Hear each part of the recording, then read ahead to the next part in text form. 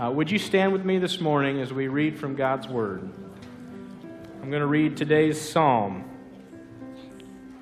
Psalm 36.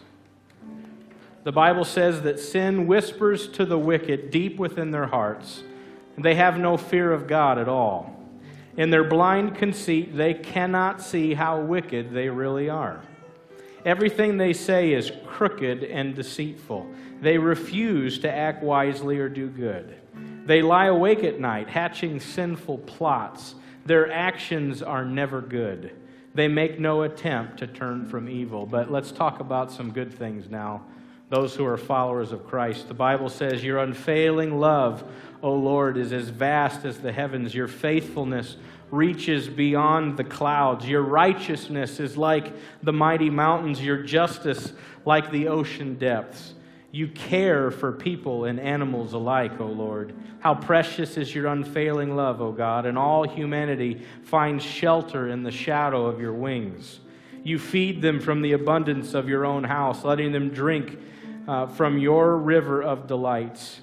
For you are the fountain of life, the light by which we see. Pour out your unfailing love on those who love you. Give justice to those with honest hearts. And don't let the proud trample me or the wicked push me around. Look, those who do evil have fallen, and they are thrown down, never to rise again. And let me repeat the words to those who are righteous. Your unfailing love, O Lord, is as vast as the heavens. Your faithfulness reaches beyond the clouds. Or other translations say it stretches to the sky. Your righteousness is like the mighty mountains. Your justice like the ocean depths. That's deep. Twin Lakes is like what? 6 foot, 8 foot at times. The ocean depths, miles deep. You care for people. God cares for you today, and you're here, and we're so thankful you're here. And the Bible says that God pours out his unfailing love to those who love him, and his justice to those who have honest hearts. Will you join me in prayer as we begin worship this morning? Father God, we thank you that you care for us, that you love people, that your love is unfailing, and that your love, the heights of your love, stretch to the sky but go down even to the depths of the ocean floor. We cannot even comprehend that, Lord. But we get a picture of that unfailing love because you sent your Son to die on a cross for us, to set us free from sin and to give us a life and purpose right now and to give us everlasting life in the life to come. Thank you for this gift that you've given. Help us to respond to that gift. Help us today to respond with a heart and an attitude of worship. Father, this morning we pray for this worship service that you would come and speak to us. You'd bless this time as we dig into your word and we lift up the name of Christ. We pray that you would inhabit the praises of your people. Settle into this place and move in a powerful way. God, we pray for LifeGate as they're wrapping up their service. And we ask, Lord, that you would bless the word as it goes forward and that it would land on good soil. I pray for responses to the gospel. I pray for response to your word. And we ask for that same thing here, Lord, and we lift this all to you to the glory of God. In Jesus' name we pray. Amen. Amen. If you will, this morning, turn with me to Revelation chapter 2. We continue in our series of the 7 churches listed in Revelation, the Letters to the Churches series. Today I'm going to speak on the city of Thyatira. And this would be modern-day Akhisar. This place exists today.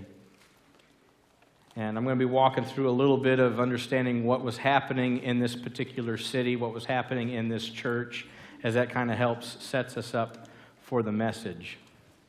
And while we're setting things up, I'm just going to call this Jezebel, and I'm going to drop that in there, and we'll just see what happens while I'm preaching today. Okay? So while we kind of set the stage for Thyatira, understanding that these letters that were given to the churches in these cities, Thyatira was the smallest city of these 7. Smallest city. And the church was about 40 years old. Faith community is about 30, so imagine another decade on top of where we're at, and that's about the age of this particular church. This city had a long history of being destroyed, rebuilt, destroyed, rebuilt, destroyed, rebuilt. It's kind of a pattern here. And part of that was because it was a gateway city on its way up into Pergamum.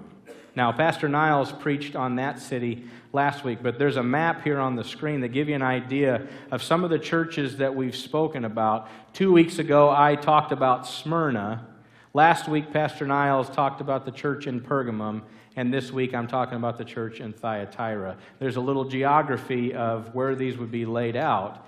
And in Thyatira, if you were coming in to take over the city of Pergamum, you'd go through Thyatira first.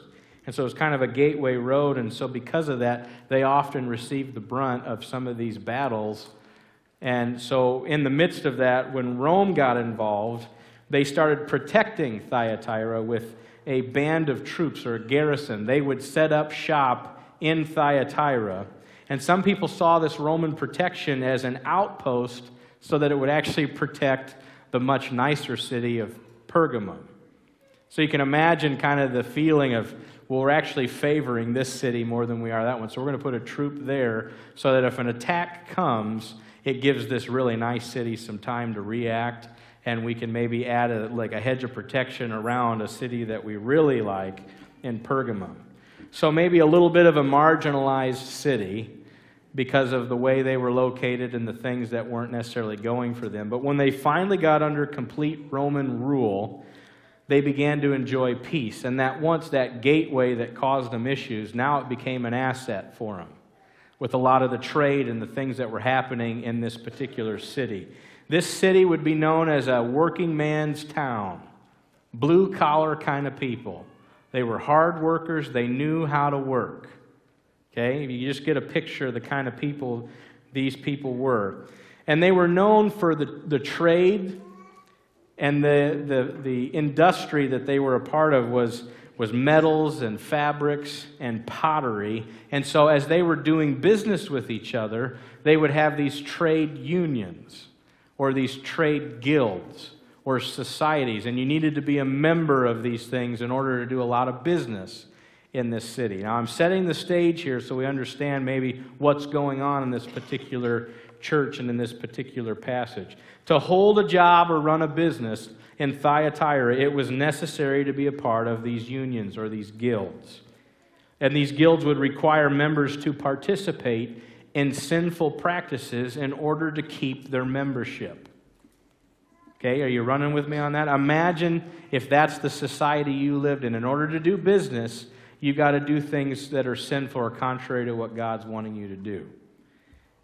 And if you didn't participate, it would be very, very difficult for you as a family to make a living. So lots of pressure on those who want to be followers of Christ that are in this particular city. And before we even get rolling, there's a really good lesson for all of us before we even dig into the Word and understanding what kind of pressure the followers of Christ in Thyatira were going through.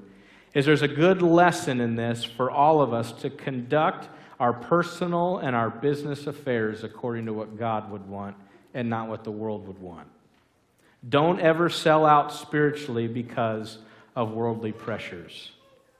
This world needs more people who stand for what's right, who have integrity, who run their affairs with biblical standards, because you're a witness and you're a testimony to this world. And so I just kind of lay the groundwork with that. Some of you maybe have to be involved with certain associations or certain, guilds, if you will, societies in order to conduct your business. Don't ever compromise your beliefs when you're in those. Those are opportunities to share Christ and be a witness and a testimony. This letter is addressed basically in three parts. You're going to see Jesus address those who are unfaithful. You're going to see Jesus address those who are faithful. And then ultimately, for those who remain faithful, you become what's called an overcomer. So Jesus is going to address those three kinds of people when we read this letter. All right, are you ready to dig in? All right, before we do that, let's pray and just ask God to really speak to us today as we get into the Word. Father, thank you so much for this time that we are going to spend in your word. And I pray, Lord, that you would speak to us, that your Spirit would inspire and illuminate the word for us right now, right here. And I pray that our hearts, that our attitudes would be ready to receive. So I pray that if there's any distractions, any things that are on our mind right now, help us to clear that and focus right now on you and the word. I pray that you'd silence this room of any of those things. And Lord, we would just focus in on what it is you want us to see. And we ask for this in Jesus' name. Amen. All right, Revelation chapter 2, starting in verse 18. To the angel of the church in Thyatira, write this down. These are the words of the Son of God, whose eyes are like blazing fire, and whose feet are like burnished bronze. I know your deeds, your love and your faith, your service and your perseverance, and that you are now doing more than you did at first. Nevertheless, I have this against you. You tolerate that woman Jezebel, who calls herself a prophet. By her teaching, she misleads my servants into sexual immorality and the eating of food sacrificed to idols. I have given her time to repent of her immorality, but she is unwilling. So I will cast her on a bed of suffering, and I will make those who commit adultery with her suffer intensely, unless they repent of her ways. I will strike her children dead. Then all the churches will know that I am he who searches hearts and minds, and I will repay each of you according to your deeds.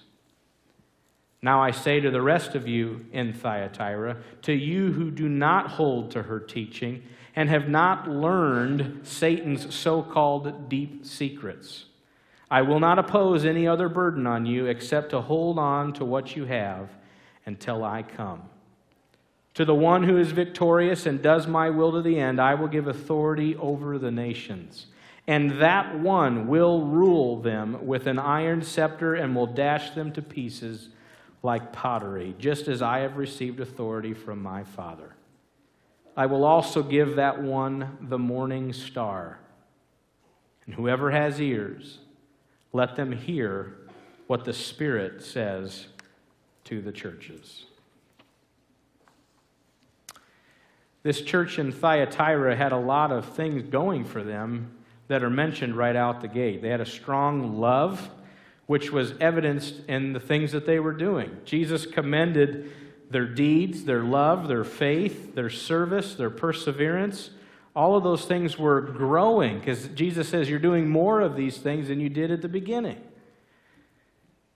But yet in the midst of that, this is a church that Jesus points out is lacking some serious discernment. And they're beginning to tolerate false teaching. So Thyatira had a lot going for them, but they were struggling big time with holiness and purity. And so I said earlier, Jesus addresses the unfaithful, the faithful, and the overcomers. Let's look at how he addresses the unfaithful. In verse 20, you'll note that Jesus calls out a woman named Jezebel. That's a pretty serious term there. This could be an actual woman who was leading people astray in this church, but more likely this would be a reference to the spirit of Jezebel, a demonic spirit that would have influenced Queen Jezebel, King Ahab's wife. She would have been known for sexual immorality and things sacrificed to idols. Those were practices that she would have done. And so as Jesus is calling this out, he's like liking that back 1,000 years ago when Queen Jezebel was around. Her name would be synonymous with false worship, sensuality, and manipulative control. I want to list for you some characteristics of a Jezebel spirit, because this still exists today. A Jezebel spirit controls or dominates people. A person with this kind of influence has an unnatural sense of self-importance. They require excessive admiration and attention. They're arrogant and they're haughty, kind of have that attitude of I'm better than others. They lack in self-control. They're unconcerned with how their actions affect other people. They use people. They manipulate people. They speak lies. They falsely mimic empathy in order to seduce or control. They're jealous and they're envious, and they even think that people are jealous and envious of them. They get defensive or combative whenever they're confronted, and they really believe they're on a different level than most other people. Now, Queen Jezebel's been dead for nearly 1,000 years at the time that this letter was written, but this same spirit of influence in her life was very much alive in this church. Most people operating under the influence of this spirit would appear innocent and loving and giving in a public setting, but behind closed doors, they're very controlling, they're manipulative, and they're deceptive in their families, in their marriages, in their workplace or their ministry, and also in their church. Is there anything that rises up in you when I talk about this? It just kind of makes you mad, doesn't it? The Jezebel that's described here in Revelation was teaching that Christians could be faithful to God even if they commit sins along with her. Now, I'm going to break this down a little bit, but there was a teaching that was often being done back in this particular time frame that would be called Gnosticism, or also known as dualism. Gnosticism would be this special spiritual knowledge. I know these things, and so because I've been enlightened, I can go out now and do whatever I want. And the dualism is like, we're going to separate some things out here. There's my spiritual life here, and then over here is my physical life, okay? And so if I come to know Jesus and I have this knowledge of who He is and what He's done for me, now I have the freedom, because they don't affect each other. I can go out and I can do whatever I want, and it won't affect me spiritually. This was a teaching that was being brought forward. And this Jezebel spirit was sort of leading people into this. Look, it's okay for you to do business and be a part of these trade unions that are causing you to sin because it doesn't affect your spiritual life. You imagine that, oh, well, that makes me feel good. That takes the pressure off of things. I think we'll take that bait and run with it. And she was causing people to trip over this. The false teaching was happening. And it might seem bizarre. I mean, if I sat up here and I said, guys, if you're saved, you can go out and do whatever you want. That wouldn't sit well, would it? We know there's accountability to whatever's going on in here affects my actions.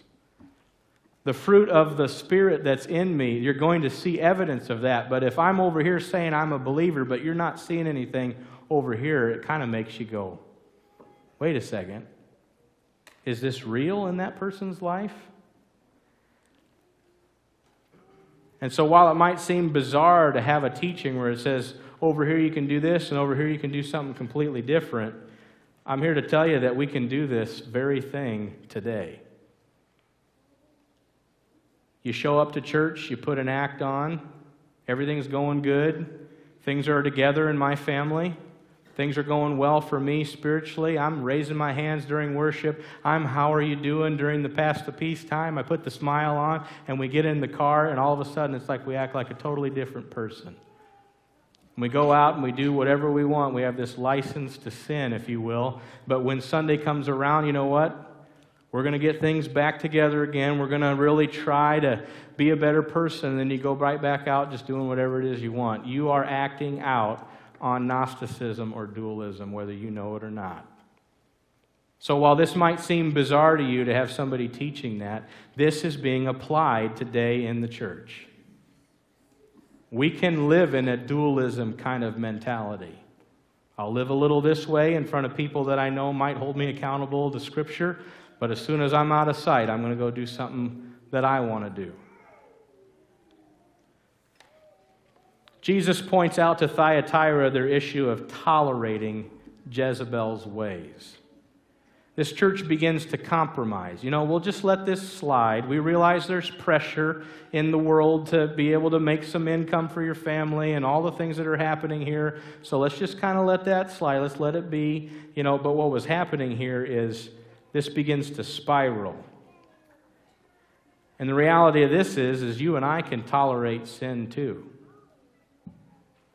And we can tolerate sin for several reasons. Maybe one is you have a fear of confronting somebody. That's a very real thing. I'm scared to call this out. I don't want to confront. I don't know how that's going to go down. I don't like that kind of tension.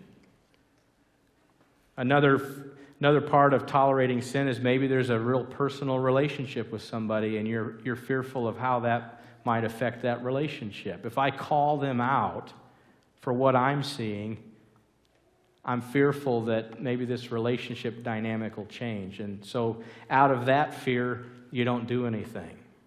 You let it slide. Or maybe there's spiritual apathy. You just don't care. No big deal. They'll figure it out. Right? I don't need to get involved. Another one here is maybe you're not confronting a situation because actually you're excusing your own questionable behavior. Like if I was to go tell Craig, this is something I'm seeing right now, and in my spirit I have a check about that. I know I'm not perfect, but we can handle it like that. But if I refrain from Craig because I know that he knows something that I'm struggling with, so I'm not going to go to Craig because I know he's going to keep me accountable too, and I don't want that accountability.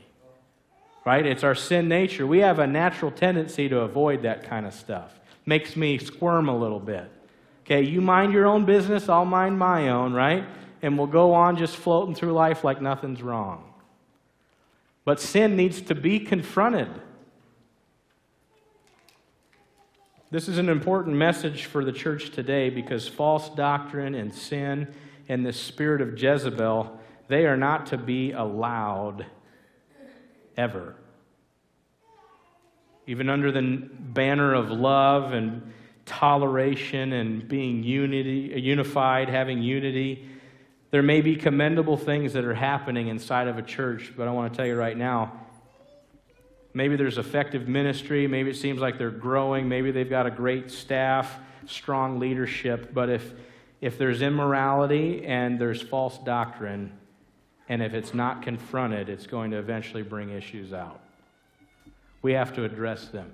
What can be a pure thing, if this spirit hangs around and we don't address it, it starts to get real foggy.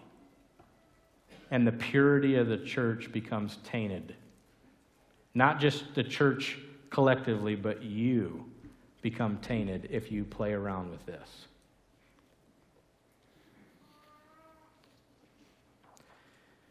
D.A. Carson said that people don't drift toward holiness, they drift toward compromise, and then they call it tolerance. And they drift toward disobedience, and they call it freedom. You and I have a tendency to drift towards the easy route.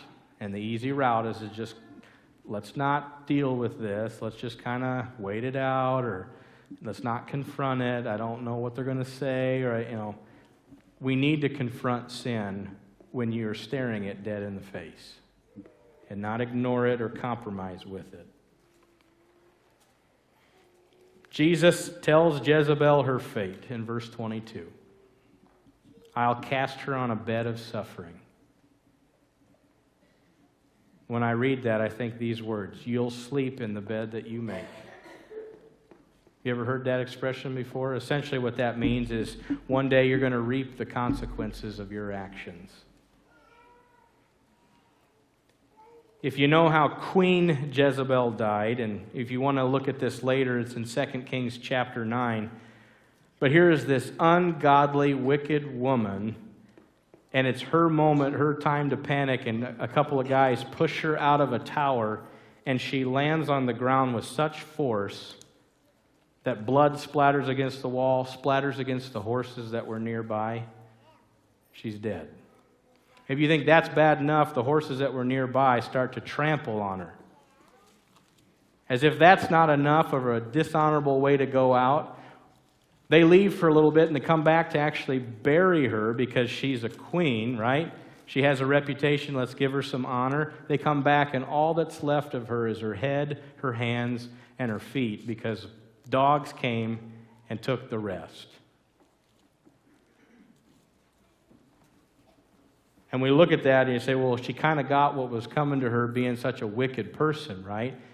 I mean, sowing this kind of dishonor, she's now reaping that kind of dishonor. But I want you to think about something that's even bigger than that, because we can look at that and say, what a way to go. But for 3,000 years, guys, she's been suffering in hell. We think about that? So when Jesus says that I will cast her on a bed of suffering, it's not just a dishonoring way in life of going about things, but what's ahead for that person if they don't fix this, if they don't take care of this issue, it's not good. We need to address this. And he says those who commit adultery with her, they'll also suffer intensely. So those people that kind of jump along for the ride, do you know where that car's going? And it says these people, they're like her children. And Jesus says, I'll strike those children dead. And those who jump in bed with Jezebel will reap the consequences of that. Those who join in on sinful behavior are acting like Jezebel's children. Spiritual death happens one compromise at a time, and I think there's a slippery slope with compromise, and you'll see how this kind of flows here, okay? First is we compromise with sin. And we'll let it slide. I see this going on. We'll just hopefully things take care of themselves. But there's a little bit of like, well, we'll let this slide. We'll compromise with this. What happens next is if you continue to compromise, is you become callous to it. It's like now you stop picking up on this stuff. What you were once sensitive to and saying something's not right with that, since you've been compromising with this, now you don't even smell it when it comes around. Does that make sense? And the other thing is how many of you have ever gotten calluses on your hands before? Right? And so when you get calluses, you can notice it right away, right? Like something's not right here. Here's the next scary step in this whole slope. When you develop those calluses spiritually in your senses, the next thing is you get comfortable with it. So you've compromised, you've become callous to it. Now you're comfortable to it. It feels okay to have this going on. And after you start feeling comfortable with it, the next thing you start to do is join in. You start to commit these things. What once was something that you found offensive and offensive to God, you've slowly drifted to this point where you start jumping on board and getting involved in it too. And here's what happens, and this goes back to the dualism or that Gnosticism where we do this here and we do this there. When we start committing these things over here, then we start to compartmentalize the issue. We'll do this, and then we'll come over here and act like we actually didn't do that. And then we'll come back to it, and we just bounce back and forth, and we try to hide our sin, and we think that in the midst of this, while you're compartmentalizing things, it's like if I go over here to this little area, God doesn't see what's happening, and I want to point out verse 23 to you. It says, I am the one who searches out the thoughts and the intentions of every person. He's the one who searches the minds and the hearts. The enemy tries to tell you you can hide these things, but I'm telling you right now, you can hide nothing from God. He sees it all. I hope that if you're somebody that's on that slippery slope and you've been compartmentalizing, that's such a big word, I shouldn't have chose that, right? I hope you move from that end of the spectrum right back to the beginning and say, I'm no longer going to be compromising with that. People's deeds reveal their spiritual condition. The Bible tells us that you and I, we've been created in Christ Jesus to do good works, which have been prepared beforehand for us to walk in them. God has set it up that you would have a relationship with Him, and then when you enter into that relationship with Him, now go out and shake things up for the kingdom. Live for Him. That's what God wants you to do. And where we can kind of start to separate things is when people claim to have that saving faith in their life, but there's no fruit. I believe in Jesus, I want to live for Him, but yet there's no fruit flowing out of my life. Do you really want to live for Him? Stop compartmentalizing and just say, I'm done with that, and I'm going to pursue Him. One sin that I don't think we really call out very much is this sin of like being complacent about our faith. It's like we just kind of play around with it. Like it's a feel-good thing, but when the rubber hits the road, it just demands a lot.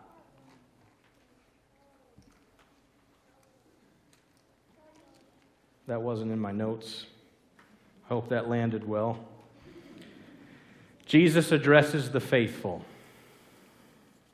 He says to the rest of you, He goes, hold on to what you have. So the rest of you tells me there's people who can remain true to God's word and God's standard. And God knows who you are. In verse 25, he says, hold on to what you have. He says, in other words, hang on or strive for things that matter. Here's things that matter. If I just sum this up real quick. God, God's word, and people. Those three things matter in the end. So hold on to that. Be faithful with those things. Don't get caught up in the world. Get caught up in the Word. And I hope that there's people that are listening that is you. You could be considered faithful. People who are holding on to what matters. Not compromising, which leads to that whole list of things that causes us to even start stumbling into sin. Lastly, Jesus addresses the overcomers. In verse 26, it says, to the one who is victorious and does my will to the end, I will give you the nations. You're going to be a part of a kingdom, and I'm going to give you the morning star. Now, I'll break some of that down in a second, but I want to come back to 26 where it says, to the one who is victorious. How many of you want to be victorious in your faith journey? Okay, 12 of you? Awesome. Well, then this wasn't addressed to you. Okay? Just pray about that for a second. How many of you want to be victorious in your faith journey? Let me give you the response for that. That verse in 26, it just simply says, then you must live according to God's desires. And listen to this, to the very end. The race is not over when you give your life to Christ. You have to keep pressing into Him. Doing what He wants all the way to the finish line. All the way till when you take your last breath. In case you don't understand what a finish line looks like in this whole picture. He's not done with you if you're sucking air right now.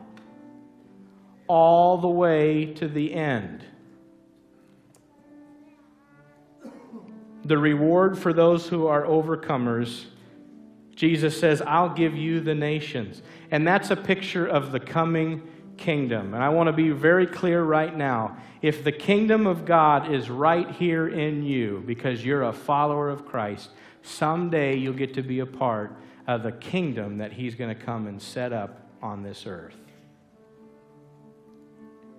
You'll get to be a part of that kingdom. And He's going to rule with this iron scepter. I just read about this. And you get to jump in with Him and help in the ruling. He's going to give you jobs. He's going to give you tasks. He's going to give you things to do in this kingdom. I will give you the nations. And then He says, and I'll give you the morning star. And Jesus is trying to say, with the morning star, I'm going to give you more of myself. And you're going to experience me in ways that are limited because you live in the presence of sin, and that the kingdom has not been yet set up like it will be in the future. But you're going to experience me in ways that you can't even comprehend right now. I'm going to give you the nations, and I'm going to give you the morning star. To those who stay faithful, we will get to rule with Christ in heaven. Isn't that cool? Stay faithful to the end. To the end. So this letter was addressed to 3 areas and aspects of the faith journey, and I'm going to ask simply this question today: what do you want to be? Do you want to be in that unfaithful category? Do you want to be in the faithful category? And take it a step further, do you want to be the overcomer? And as you evaluate that, you see this throughout all these letters. He who has ears, let him hear what the Spirit is saying to the church. Tune your spiritual ear into the Holy Spirit and say, God, what do you want me to do in response to this message today?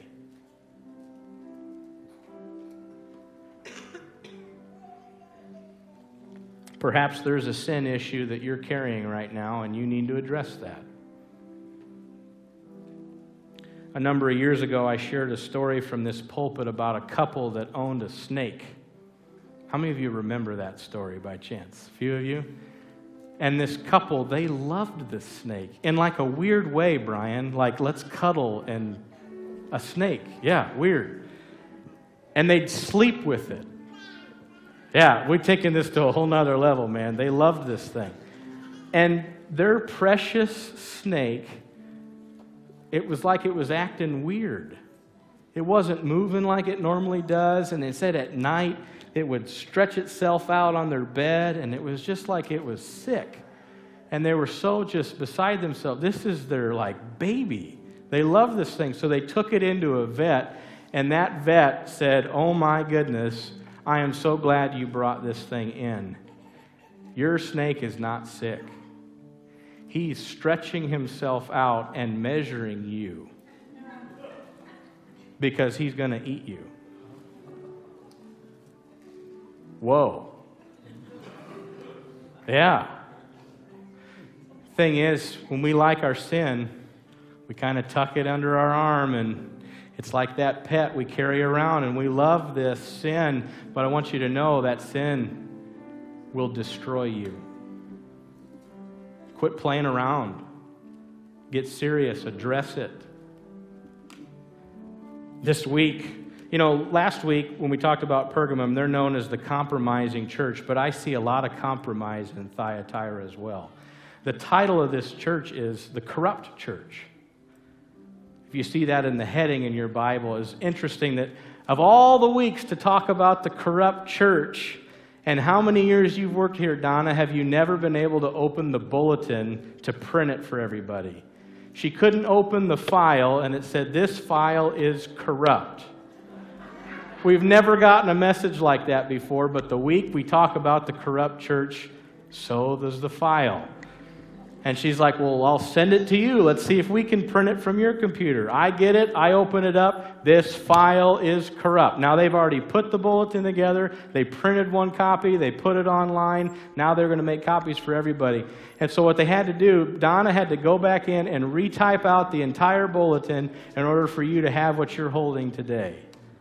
And we thought, how annoying is that? But how fitting, interestingly enough, on the week that happened. We've never had that happen before. And the file says, this is corrupt. You can't open it. And I sit back and I look at that and I think, how annoying that was, and how we couldn't get our job done. But it just became inefficient. We had to rehash this whole thing out again. And the same thing can happen in the church and in our personal lives when there's corruption. And you're not going to move forward until you fix this. And so whatever file, if you will, is going on in here that you need to pull out and say, God, let's address this. Let's make this new so that I can be useful for the kingdom and not hanging on to this corruption anymore. we need to address sin. We need to address whatever it is that the Holy Spirit might be putting on your heart and your spirit right now. This week from Psalm 32, you would have read this passage, and David says, "Oh, what joy for those whose disobedience is forgiven, whose sin is put out of sight." See, the beauty of the God that I know, that I spoke about his unfailing love, is he says that when you come to me and you repent, guess what? You see this snow outside? I'm going to wash that issue, and you're going to be white as snow. Gone. I'm going to forgive you of that. But you've got to come to me and ask for this forgiveness. Don't just wish it away. Come to God and ask for forgiveness. And what joy is there for people who do that? It says this joy for those whose record that the Lord has totally cleared of guilt and whose lives are lived in complete honesty. And listen to what the psalmist says when he did not confront the sin that was going on in his life. He says, "When I refused to confess my sin, my body wasted away." The weight of that sin pressed down on me so much, it's like I couldn't even move. It's like I was going backwards. I'm wasting away. I'm no longer effective for God because the weight of this sin is on me. I groaned all day long. You wake up, that sin is on your mind. You go to bed, that sin is on your mind. Day and night, your hand of discipline was heavy on me, and my strength evaporated like water in the summer heat. Finally, he takes care of the issue here in verse 5, and he says, "I confessed all my sins to you, and I stopped trying to hide my guilt." And I think it's funny, earlier I said, you can't hide that. You can't hide that to the Lord. And he said, "I said to myself, I will confess my rebellion to the Lord, and you forgave me," and all of that guilt was gone. So while I preach a message today that's very serious on sin, I hope you hear the very serious final note that God will forgive that, and he'll take care of that issue with you. And so one of the things we're going to do this morning, normally we have worship, then the message. It's message, then worship, and we left the altar rails up from communion last week, and I just felt like we just need to respond to this and just have some time at the altar. In a little bit, I'm going to ask the prayer team to be on either side, and if you've got something that you'd like prayer for, to be prayed over with, please come and do that. But I want to tell you right now, if you feel the need to come and just do business with God, the altar will be open. And I'm going to eliminate any fear. What will people think if I come forward? I hope that we acknowledge and we're thankful that God's doing something in those people's lives, and not go, I wonder what God's doing in their life. Just let God handle that. But feel free to come forward to this altar when we worship in a moment and allow God to just do business and take care of these things that he can take care of. And lastly, I did this a couple weeks ago. I asked that if there's anybody that wants to receive Christ in their life and say, today, I want to be a follower of Christ. Sometimes we go through some things to lift your hand while we're praying, but there's more and more. I feel like, especially as we go through these churches, there's a serious nature. You're either in or you're out. There's no let's play around with this. I wonder what's going on in people's hearts. We need to be bold about this. And so I just felt led to say this at the end of the message today, is that if there's anybody that wants to respond in receiving Christ in your life, maybe it's for the first time, or maybe you've drifted and you feel like you need to get back, then I want you to stand right now. And I'm not going to ask people to close their eyes so they can't see you. I'm going to ask people to cheer for you as you make this stand. And if you can't stand in a room filled with people who love God, good luck standing out there. Anybody right now feels led to stand, you're welcome to do so. And we'll cheer you on while you do it.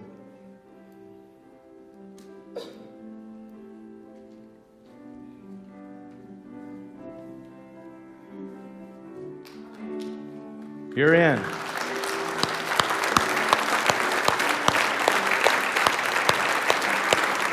Anybody else?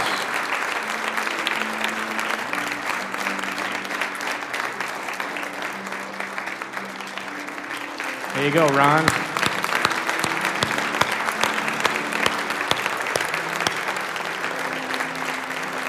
Awesome. It takes courage to do that.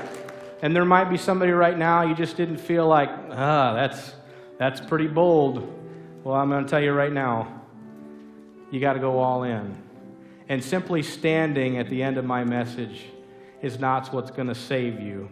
But at some point, you've got to jump all in. And so if you want to do that here at the altar, if you want to do that with our prayer team, just ask them to pray with you. Okay? Will you bow your heads with me as we pray? Father God, I thank you for your word, for your Holy Spirit, and how you've been moving during this worship service. Thank you for those who stood, Lord, as they've made this commitment to say, Lord, I want to follow you. I want to rededicate.